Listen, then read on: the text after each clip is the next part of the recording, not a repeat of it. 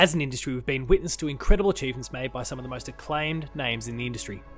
But as established names rise to the top, new, inexperienced voices step up to make their voices heard. Welcome to Dev Diary Next Gen, the Dev Diary spin-off series that highlights the next generation of talent coming through in the games industry. My name is Paul James, and today I'm joined by Andy Karalis, and here's his journey so far. This episode of Dev Diary Next Gen has been available for a little while now on the Dev Diary Podcast Patreon feed. So please check out the show notes, get all the details there, consider throwing a few bucks for the price of a coffee, one for the entire month. You will get access to Dev Diary Next Gen the moment it goes live, as well as early access to the normal episodes of the show as well, whenever possible. So go check out the Patreon, consider pledging a little bit of support, you'll help grow the show even further. I really appreciate it, and enjoy the show. So for this latest episode of Dev Diary Next Gen, I'm joined by Andy. How are you, mate? I'm good, thanks. It's fantastic to have you aboard. We've been having a good chat pre-show and realised that we probably should get into things because we're really spoiling all the magic. We're having so much fun. It was a good time, and we hadn't even gotten started. So let's keep this party rolling. Thanks so much for coming on board. It's awesome to have you here, and really looking forward to picking through your journey so far and kind of diving into the smart program stuff that you're up to as well. Again, for that, it's incredibly early days as of when we record, but it's going to be pretty sweet. So thanks for coming aboard. Yeah, no worries. Thanks for having me. It's a very exciting time for me. I'm keen. Yeah, the whole smart program, really cool stuff. But before we dive into that and some of the more modern activities that you're up to, where's the love of games begin? Do you recall what some of the first games were that you'd ever played, or perhaps even by chance the first game that you'd ever played? I can't say I remember the very first game that I ever played, but I do. Few people do. Yeah, I do have some early core memories. I think I always showed an interest in games, but also just weird toys and stuff. I had a lot of those really crappy, those old LCD systems where it was a bunch of cutouts of sprites that would just... Yeah, I had a bunch of those from your $2 shops and stuff. And eventually, I think it would have been when I was 3.5, 4 years old, my grandparents bought me a Famiclone. They had no idea. It's a Polystation, I later found out, which is it's apparently a very widespread Famiclone, but it's so good because it's got the shell of a PS1, but it's got the disc sort of flip lid that a PS1 has, but instead of a disc tray, there's a cartridge slot. And when you're running the system, you just stick a cartridge in with the lid popped open, and it looks so funny. It's amazing. Jeez, yeah, I'll have to do a bit of digging and see if I can find a specific one afterwards, because that's a look that I guess I can visualize, but I also can't at the same time. Just Polystation, it'll turn right up. But yeah, that was probably one of my first gaming systems. It had a multi-cart. I'm glad you did the quotations thing for that, because it's yes. Sorry. Our listeners will know that I have done quotation marks. So that had Duck Hunt, a track and field game that was a bunch of Olympics mini games. It had original Mario, I think, maybe Tetris, but I think that was it. It said 9 million games on it, but I only had 5. Sounds about right. But yeah, since then, I think I kind of played through almost the history of gaming through the early 80s up until where I was at then, because my dad happened to have a very legal CD from work filled with I don't know if you've heard of MAME. Yep. Well, yeah, so it's an arcade emulator, and it had 2,000 games on it. So I played the Simpsons and actually arcade 2,000 game. this time. Yeah, this one for real. Though there are a ton of clones, as was in that era. So I played the Simpsons arcade game, even the classic TMNT beat 'em up. I played your Tetrises. I played a couple games that I later realized were ported to NES, Pop and Twinbee and City Connection and stuff like that. And that was all before I even had my first system. I got a PS2 when I was 7 or 8, a GBA around the same time, and then everything's pretty typical from there. I feel lucky that the GBA had a bunch of ports of like SNES games. I got to play Mario Yeah, World. yeah, of course. And so yeah, that was really awesome. Got into like Pokemon, played a lot of licensed games on my PS2. Shoutouts to Disney Pixar's Cars. And of course, like Shrek, because I I feel yeah, I have a buddy who played like Shrek 2. And Shrek 2 is like apparently the first game to ever do deferred lighting. It's so funny. It's like this technological breakout I game, don't think I realized that. but it's just a random license game too. I'm not sure if it was the PC or the console version. Well, there wasn't much else going on, so I guess they could throw us some additional resources at that. No offense, guys. Hey, that game's great. Apparently, I haven't played it. Anyway, yeah, I don't know. I think from then on, my gaming journey's like fairly typical. I didn't have a PC until I was like 13, so I didn't play a lot of PC games. I kind of missed a lot of like your Half-Lives and your TF2s, a lot of like classic Valve stuff and just big PC games of the era. I'm 27, by the way, just to contextualize. I was born in '96.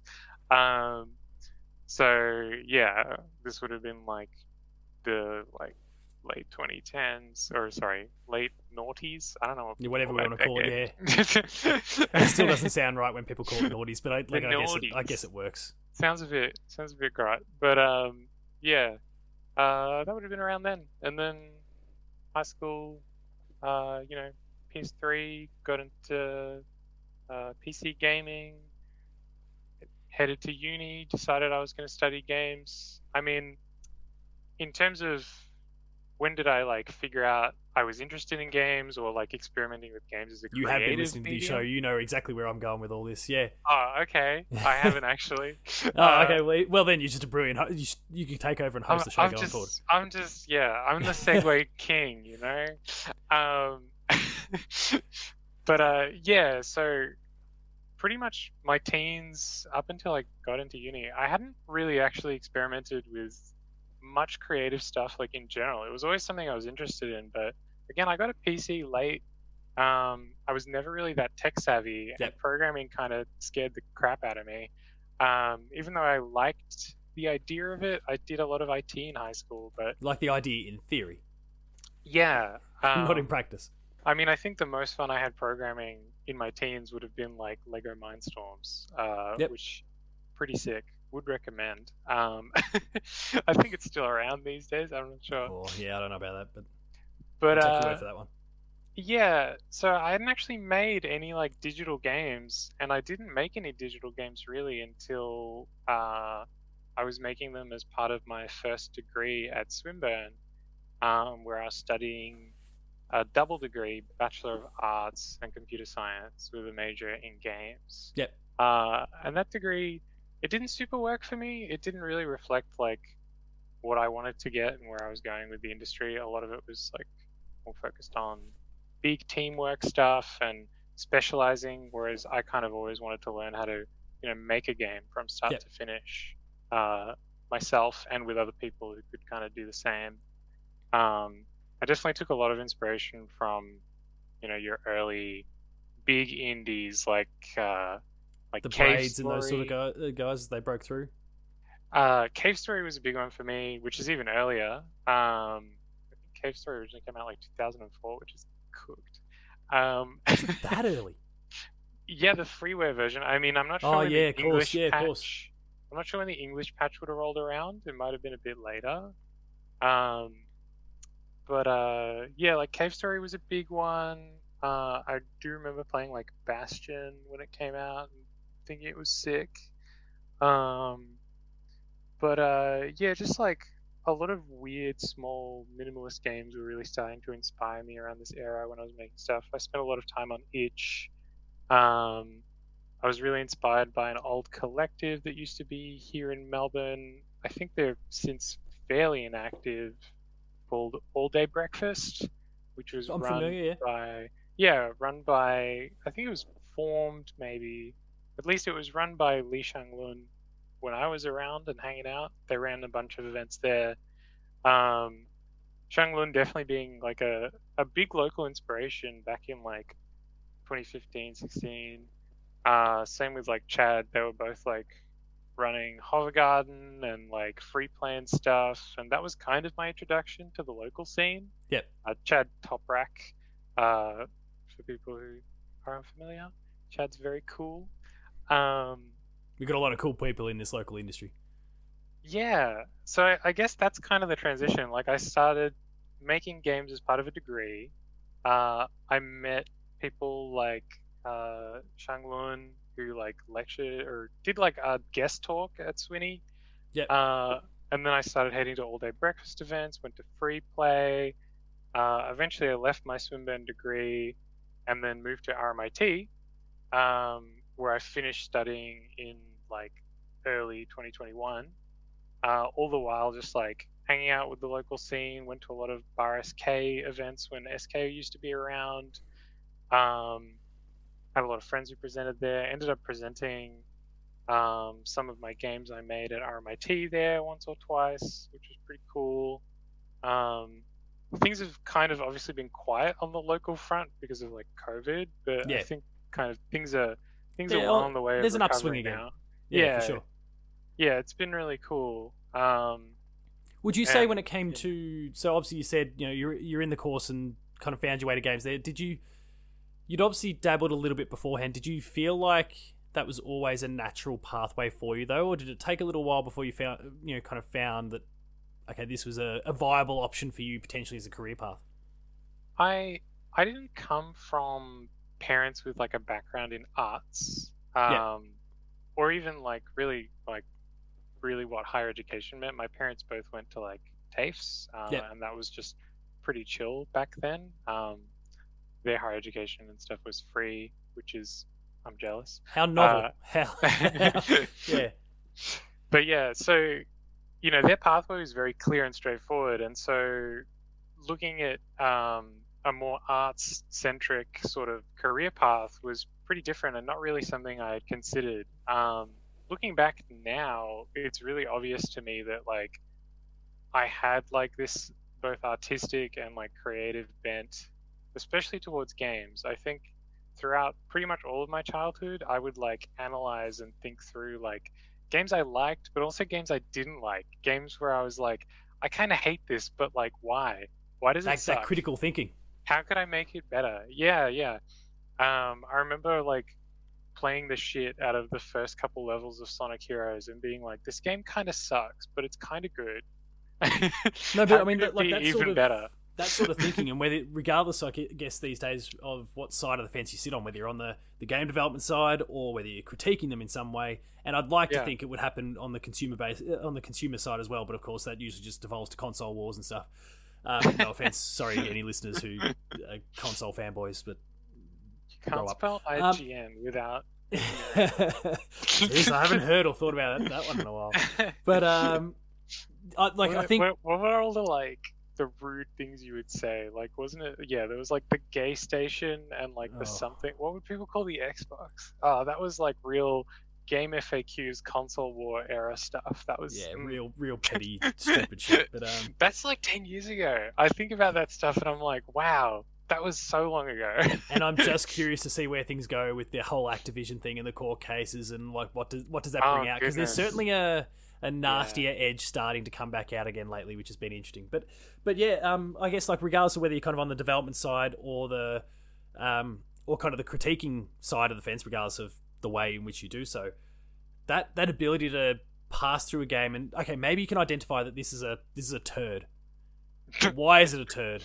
What is being done well? Like, I had the unfortunate honor, displeasure, whatever, I don't know what we call it. I had to review Lord of the Rings Gollum earlier this year, and nice. I wanted to drive screwdrivers through my eyes as I played it, but like I was able to sit there and go, okay, what, like, they've tried to do this, why did it fall apart? Where, like, what are the key pillars along the way here? Like, this aspect that you want to engage in of stealth is fine and totally makes sense for Gollum, that thing that kind of looked like Gollum anyway. But I totally like, why is it fallen over? And you got to be able to, you got to be able to do that regardless of what side of the fence you're on. And I think it's a super important skill that I think a lot of game developers have, but maybe I wish I could see more of on the other side of the fence too, rather than just saying this is shit and moving on. I would share a lot of my thoughts on games with like my mum and dad, and my parents would be like, "You should be a game critic," because I guess that's just like what their instinct was of like someone who's thinking really hard about any medium. Personally, I don't know. I don't know if I'll ever get into games journalism. I think the ecosystem just sounds like it might break my brain. And there's Paul not. is doing a thumbs down sort of gesture. Sadly, it's opportunities are sadly on the decline too. So yeah, it's building your own platforms and those sorts of things these days. That's the way to go. Yeah, I'm perfectly happy just kind of like writing my little reflections on my own work and other games that I find interesting. But that's really just a way to sort of spark discussion and see what other devs might think. Yeah, for sure. But yeah, like my parents, there wasn't really that push to be like, oh, you could like make art a career.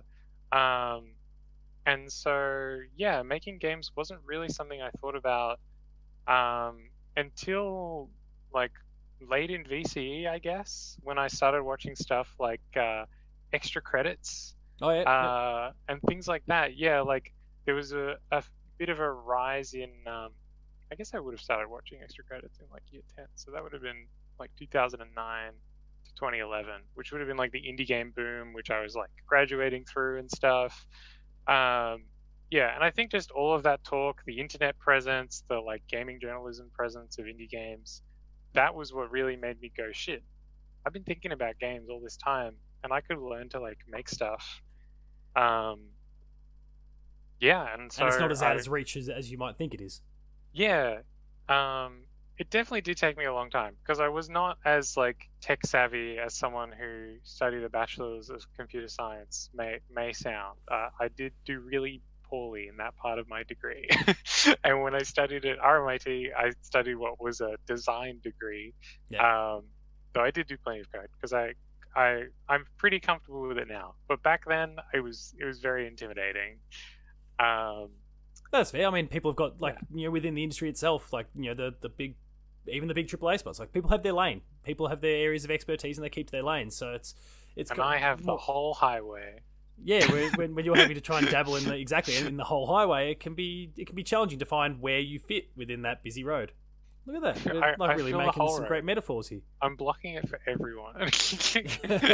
Oh yeah, it could be that. Yeah, as long as you have a car crash that's blocking it up.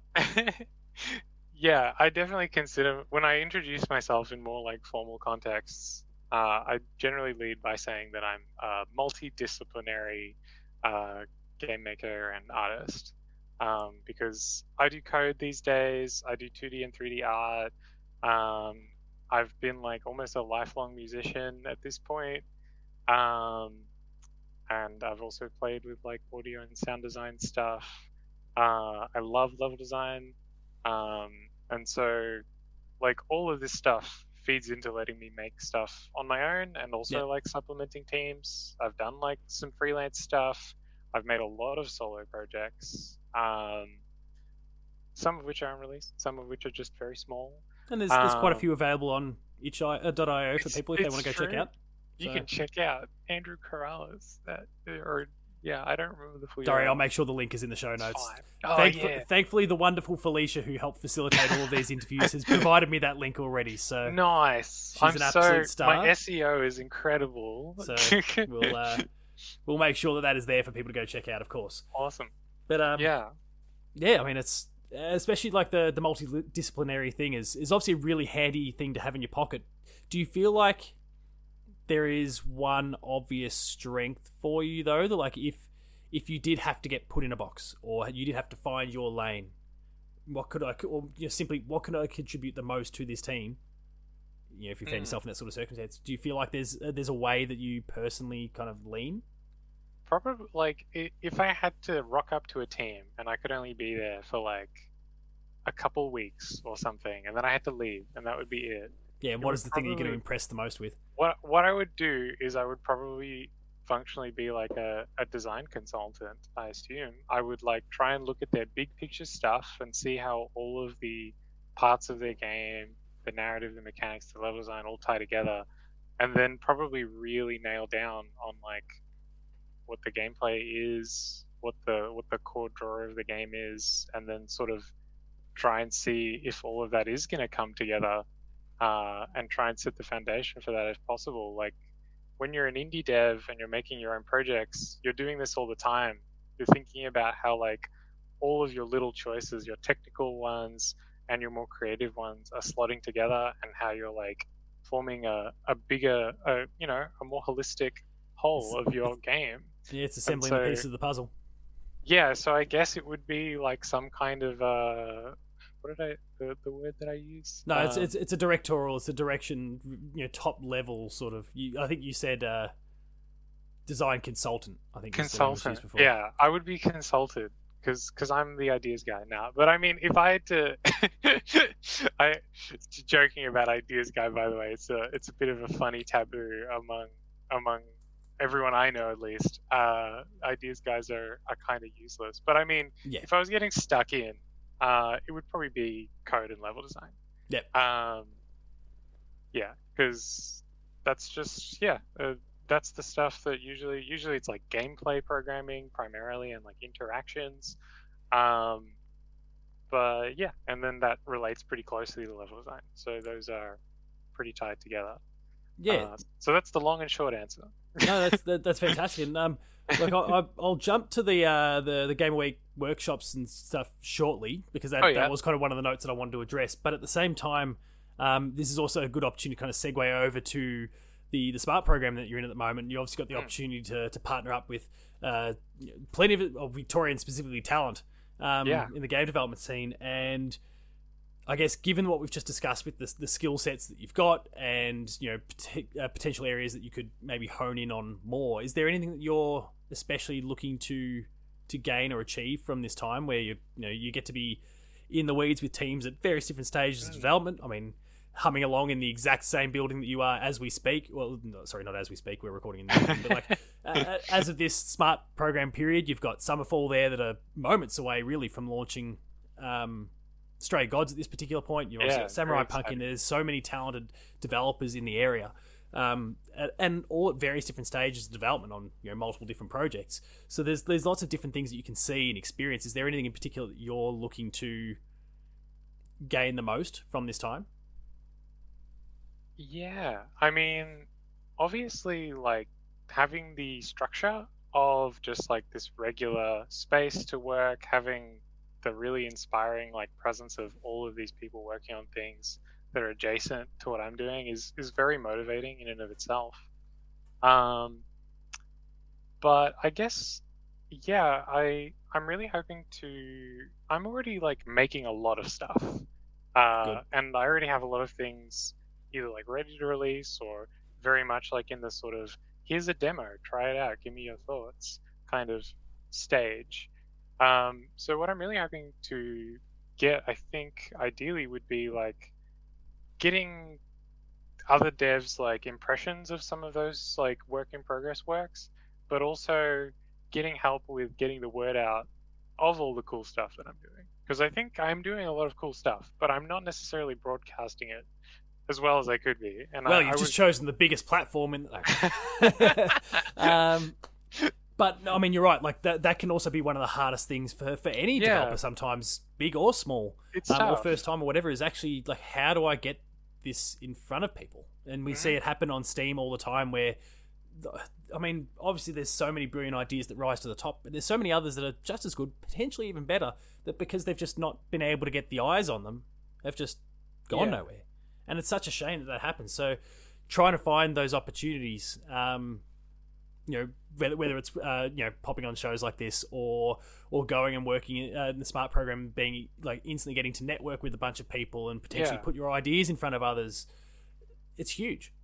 It's really cool. I'm really looking forward to just like having builds around that people can try, getting feedback from them, and just also like the more embedded I am in whatever like Melbourne Games is doing, the more likely I am to find opportunities where I can bring in my work, show it off. Like Acme's doing their work in progress nights, which I think I'd love to have something on one of those sometime soon.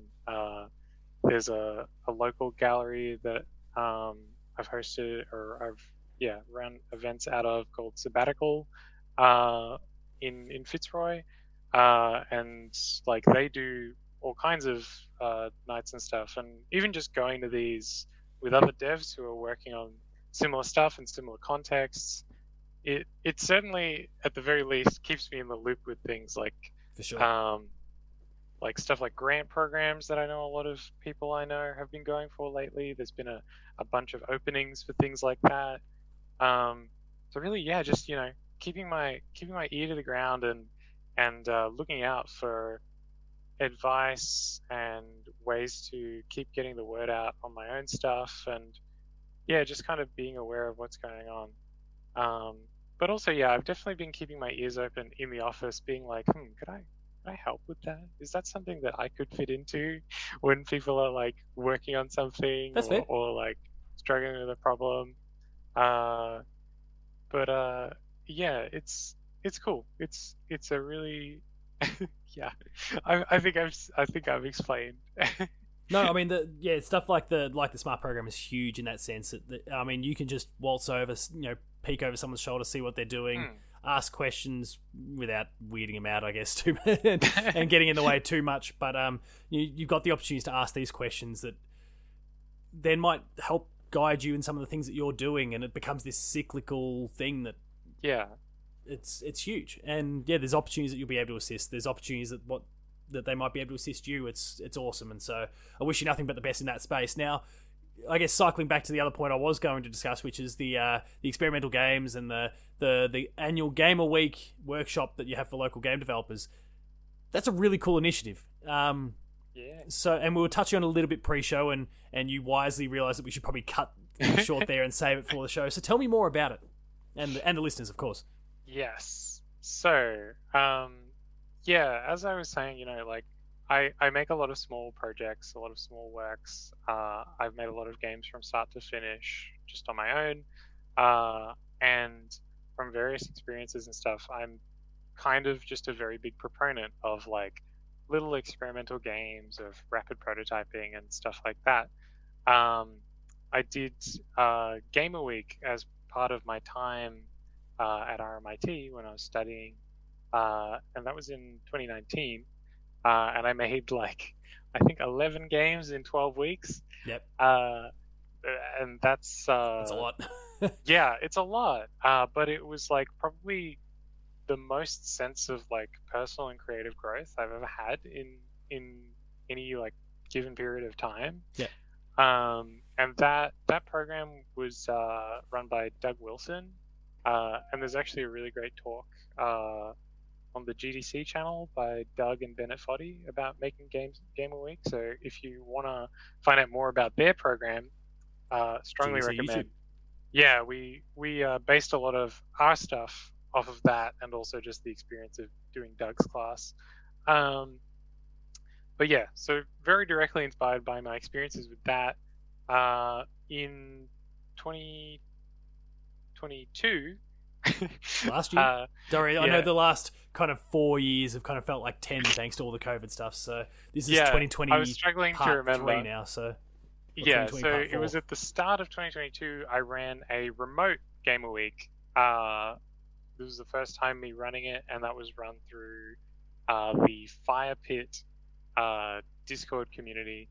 And that was really cool. We had a bunch of international developers actually come on because we ran it like online. We posted it on itch.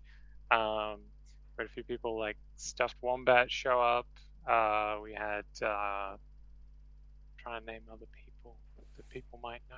It's fine. They're all cool. I should name them. Regardless, there's cool people are cool people, whether you know them or not, to begin with. But yeah, and so that was remote. And then this year was our first one that wasn't remote. I co-ran it with my good buddy Billy Dent, who's at Void on Twitter, VOYD ×2. And yeah, so Billy and me, coming off of like the pandemic and stuff, we were itching to give a bunch of, especially recent grads from RMIT, the chance to do Gamer Week because it hadn't run in its original form. It Yep. was like fortnightly, or even more so, and it was just a very hard thing to do, because so much of Gamer Week as a program, it the morale of like meeting in person and having that solidarity of playing everyone else's games each week, um, it's really inspiring. So we wanted to run it in person, and we did. We ran it out of RMIT graciously gave us access to one of their labs. So once a week for 6 weeks from January 15 until I think late Feb. We had like a week break in the middle. Um, yeah, we ran essentially 6 Game of Week workshops, structured very similarly to Doug Wilson's curriculum. Yep. We would come in, we would play everyone else's games from the last week, and we didn't have any kind of online submission. We just wanted people to bring them in, so like no pressure to release, just like get it in front of people, because that's honestly really It's fun. half the battle, right? Yeah, once you get over like the fear of showing people your work, the like there's so much community and joy in just like trying other people's weird broken games from the same week, and seeing how people ran with the themes of that week. So after we would play everyone's games, we would then reveal the theme for the next week, which there would be like a bit of theater. We would like Of course, you've got to hint at dramatize stuff. Yeah, apparently, and this is what I found as well. According to like Doug, having like a bit of drama, getting people a bit keen for the theme reveal, really helps people like not phone it in. Which is, I don't know, it makes sense. There's a psychology thing there. Yeah, why not embrace it? Yeah. So we would have like a teaser video and stuff like that, and we would have some funny themed things like that. But yeah, so we would have a theme, and each week we would give people a lot of resources, a lot of examples based on the theme. The first week, which we've pretty much done every single time because it's maybe one of the best themes to sort of get people Get the ball rolling in the zone. The theme was 10 seconds or less. And so that really pushes you to make something very, very small, very, very restrained. And it's just a great theme for like making sure people scope really small, because something that I stress is that, Game Week it's not a series of game jams. You shouldn't be producing work that's like a Ludum Dare winner every week. You should really be focusing on testing out an interesting idea, on creative growth, on stuff like that. And it's much better if you have a bunch of bizarre prototypes coming out of it than like 6 perfect games, because if you did that, like, did you really challenge yourself? Like, exactly. It's more about the creative challenge than the technical one. There's a creative component and a very impulsive component that comes with the things you can do with a short timeline, and a nice a brief 10-second experience. Yeah, and it's awesome as well. Like that second week, we come in and you see all sorts of interpretations on 10 seconds or less. Some that are like doing wordplay with the theme. I think there was like someone wanted to make a game with 10-second place instances of something, because seconds. 10 seconds. It's pretty silly. But that's the point, right? It embraces like you're embracing the idea and taking liberties and having a bit of fun with the concept. It's and really just thinking about like durations in these tight time frames. It's every theme tends to be a really interesting like lens that you can apply to design later, and I find it really useful to revisit them from time to time. Yep. But after those 6 weeks, and again, it was a free program. We weren't being like paid, and thankfully, having written the curriculum ahead of time, like the content, I suppose, the themes, all of that. It's fairly low commitment to run, but I was also participating while running, like a madman. Billy was not doing that, very reasonably so. Someone's got to be the rational one there. No, I mean, I'm not going to say I wouldn't recommend it or that I would, because I think it's very doable, but it's hard if you've got other commitments. I didn't really have other commitments. And I think unless you're a very experienced dev who can like crack something out in like an afternoon, then it's probably not a good idea unless you've got a fair bit of time to do both. Time, I wish.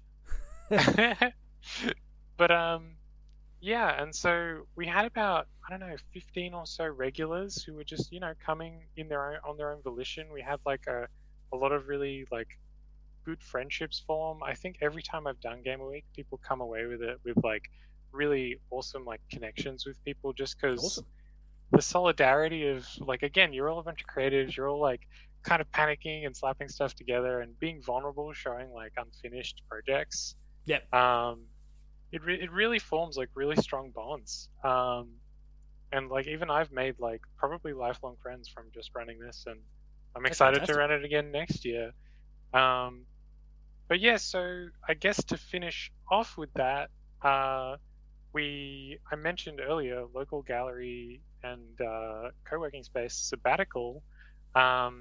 We selected a game or two for each participant. They picked their favorites, and we set them all up and ran a night presenting all of our games open to the public. And we probably had like upwards of 50 attendees. It was packed. That's pretty cool. A very small building. It was not. Yeah, if it's a small building, you suddenly just stick 50 people consuming, let alone the people presenting on top. It starts to sardines. So we just probably had like 10 or so setups, maybe more, each made by different people. We had one really cool setup actually.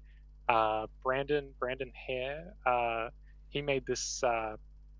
It's a Unity executable that lets you swap between multiple Unity games. It's like a wrapper where you can give it a couple Unity exes, and it just like gives you a greater menu that lets you like jump in on them and then leave. So we had a setup that was very efficient.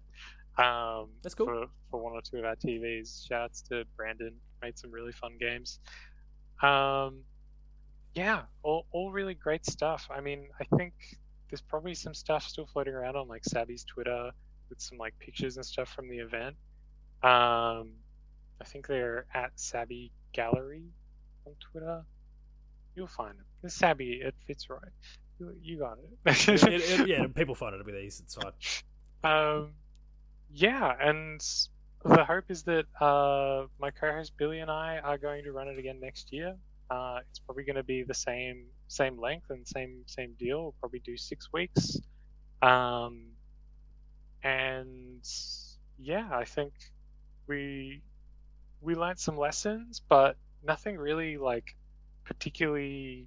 I don't think anything about it's really going to change. And I suspect, given the attention we got from the showcase at Sabby, we're probably going to have a lot more people interested. Good. Which will be cool, but also creates some venue. Yeah, because we're running it out of RMIT's labs, and we're still graciously being given access to. Well, I'm not sure, but it seems like they want us back. It seems like they were really happy that we were doing it at all. But yeah, we'll get confirmation on. We'll massage that relationship a little bit and see what's possible. Yeah, so that's probably going to happen again. And yeah, it'll probably be early next year.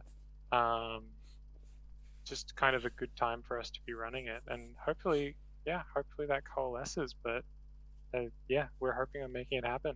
It's going to be fantastic. Very exciting. Certainly. I don't have the skill set. Or any skill set for that matter. But anyway, no, I mean, the opportunities like that. You can make a game about podcasting.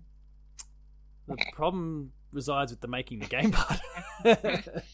But I mean, like these sort of opportunities for people are huge, and I'm sure there's plenty of people that, I mean, we joke about me there, but like, who may never have actually considered the possibility of making them, and it's an opportunity to get exposure to some of these tools and potentially makes developers out of these moments. So it's huge, and it's awesome that you're running it, and long may it continue. So I hope so. Yeah. I normally focus on the smart program and then start to wind things down. So we've already kind of done that. We've kind of gone in reverse order here. So we're smashing it today. So as we start to wind things down, is there anyone? And you've mentioned a few people already, from when it comes to that program itself to, I guess, even some broader game development stuff. Is there anyone that really inspires you in the way you try to go about your work, whether that's covering any of those multitude of disciplines that we were already talking about? We've obviously touched on kind of inspirations, I think, for the Game Week program itself. But is there anyone that you look at, you work with, or look at from afar that really inspires the way you go about your stuff? It's a good question. I think there's honestly probably a pretty broad range of people from different disciplines. As I mentioned, like in terms of community organizers, Lee Shanglin and Chad Toprak were very inspiring to me in like the 2015-ish era of like free play and stuff.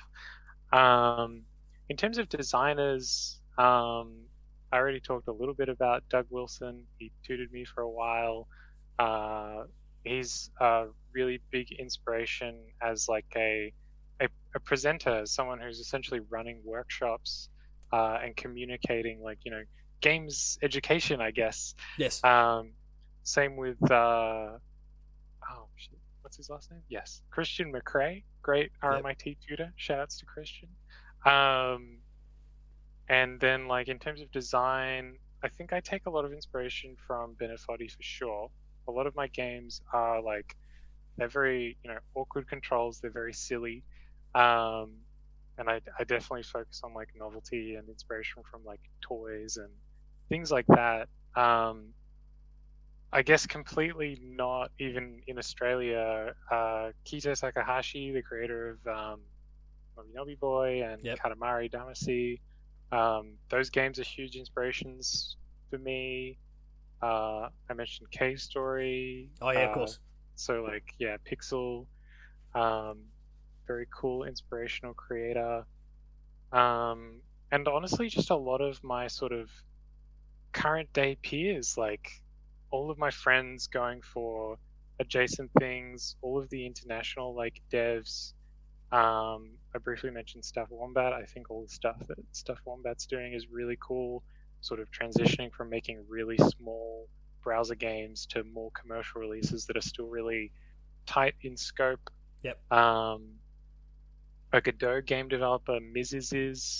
used to post a lot on YouTube, very inspirational, small, tight games. I don't know. There's a laundry list, right? Everyone I follow on Twitter, check them out. They're pretty cool. Basically, like those are my current day inspirations and peers, right? But yeah, I mean, games is a beautiful medium, and there's always stuff happening, and I'm always drawing inspiration from all of the projects going on. And Melbourne is an amazing city for it as well. Like, even just this smart program, I'm sure as I get to know the people around me, I'm going to be like, wow, you're awesome. Like, I mean, the Sucker Punch folk in particular, who I've spent a bit of time with over the years, are just incredible people, incredibly talented, but incredible people as well. So there's Sucker Punch. Did you mean Samurai Punk? Did I say Samurai Punk? I wish I could say I spent more time with the Sucker Punch folks, but one day maybe. Not in Australia, but yeah. No, not in Australia. Yeah, Seattle's a little way away. Yeah. Whoops, my bad. Sorry, Samurai. It's all good. I think the point still stands. The point still stands. To the Infamous series, pretty good. Yeah, the PlayStation, bring that one back. They're amazing. So you definitely got some incredible people around you, and it's going to be an invaluable experience for sure. Speaking of experiences, what have been some of the more valuable ones that you've had along the way? Have there been any really important lessons that you feel like you've learnt? And that could apply to Gamer Week, that could apply to development work, it could be anything. Yeah. And I feel like you've actually, like, I guess as I kind of sit and listen, I feel like you've really hit on a few things. Scope has been one of the big things that you've kind of, now obviously the 10-second concept is certainly an important one when it comes to scope, but I feel like you've hit that note across a few different things so far. So purely just listening to you talk today, I feel like that's one in particular. It seems like it's resonated quite strongly with you.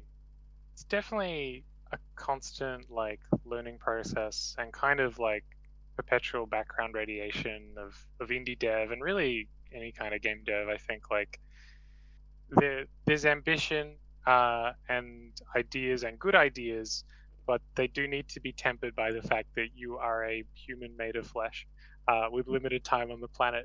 Yeah. um, and so yeah, it's definitely been something that's been around. I definitely remember like when I was at Swinburne, I definitely did a few projects that were like like a whole class worth of people working on a huge project. And I've never since worked on something that big. And I learned a lot from just that, a lot of like do's and don'ts. And just generally like being in the pipeline of like games uni throughout the years, you get a lot of experience seeing like the foibles of teamwork and scope. I mean, game students are like the most classic example of like overscoping, Absolutely. shooting. Enthusiasm gets carried away. Yeah, and it's a natural instinct, and I think that's why something like doing Gamer Week was such a huge help for me, such a huge point of growth, because you get to really get a lot of that stuff out. You have a lot of ideas you're holding on to, and you say, "Hell, I'm going to try making it in a week," and then you do, and you realize like, "Oh, this was really achievable," or "Oh, this was insane. There's no way I could have made this given like a month or a year." You learn a lot from it. That was So again, the first time I did Gamer Week, that was definitely a huge learning process. Other like key moments, core moments. That's right. It can be like the culmination of lots of little things along the way. That's a pretty natural sort of pathway too. So. It's true.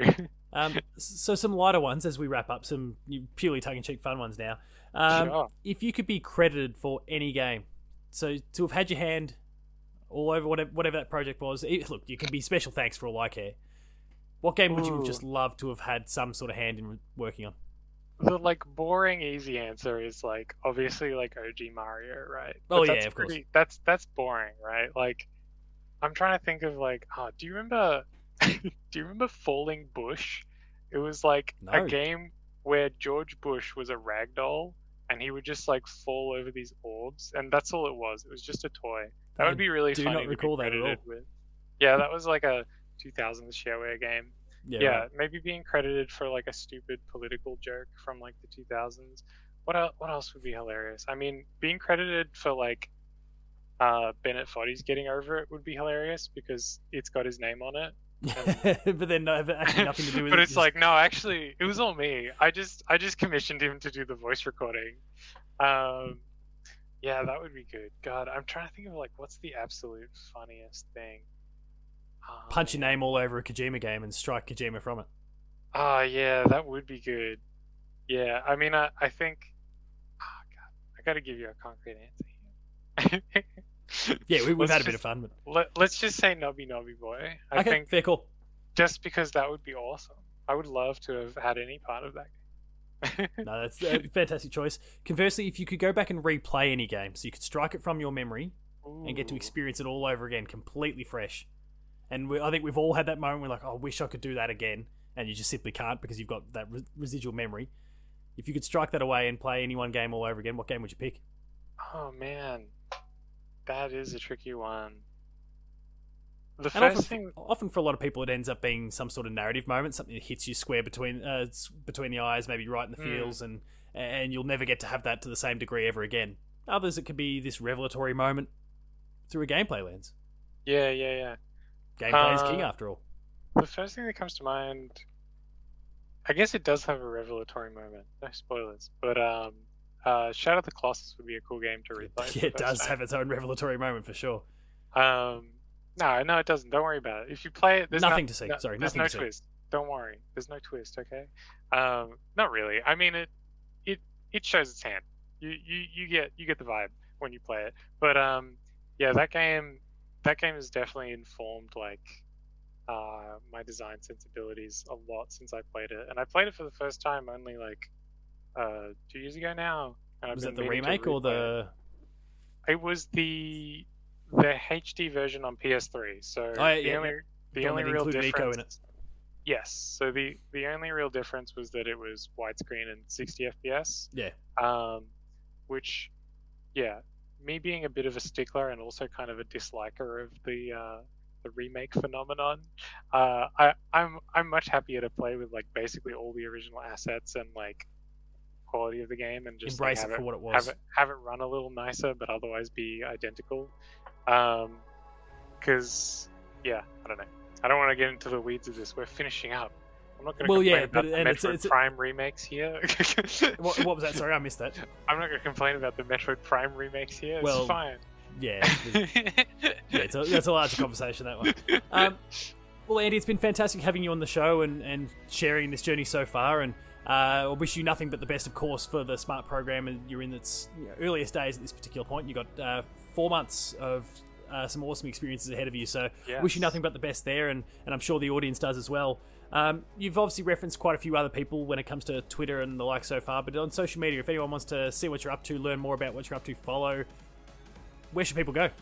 Yeah, so I'm probably posting most of my updates on Twitter at Andrew Karalis _, so ANDREWKARALIS _, all one word. Yeah, I'm also probably going to be at some of the EGDAMs coming up. I'm not sure when this is going to be like uploaded, but there is one happening literally tomorrow. So... Well, it won't be that soon. Definitely won't be that soon. I'm blowing the cover of the whole operation here. So, sorry. No, but yeah, I'll definitely be around if you're in Melbourne. So hit me up. Well, fortunately, there's opportunities like Melbourne International Games Week and those sort of things that will roll along, and that brings lots of people from interstate in town as well, and you'll be about. So there's opportunities there as well. So you've obviously already shouted out the Twitter handle. Please, people, go check Andy out there and see what he's up to. And who knows, you might be finding yourself at a Game of Week showcase sometime in the future. And hopefully it makes creates some opportunities for people that perhaps weren't there prior. So thank you so much for coming on the show and sharing this journey so far. And it's been awesome to have you aboard. Yeah, it's been great fun. Appreciate it. Not a problem at all. And listeners, as always, thank you so much for listening. I'll see you next time.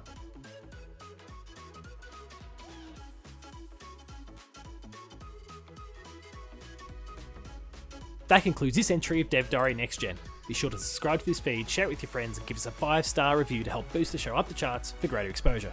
If you have any people you'd like me to reach out to an interview, then please find me at Paul James Games on Twitter to help me get in touch with them.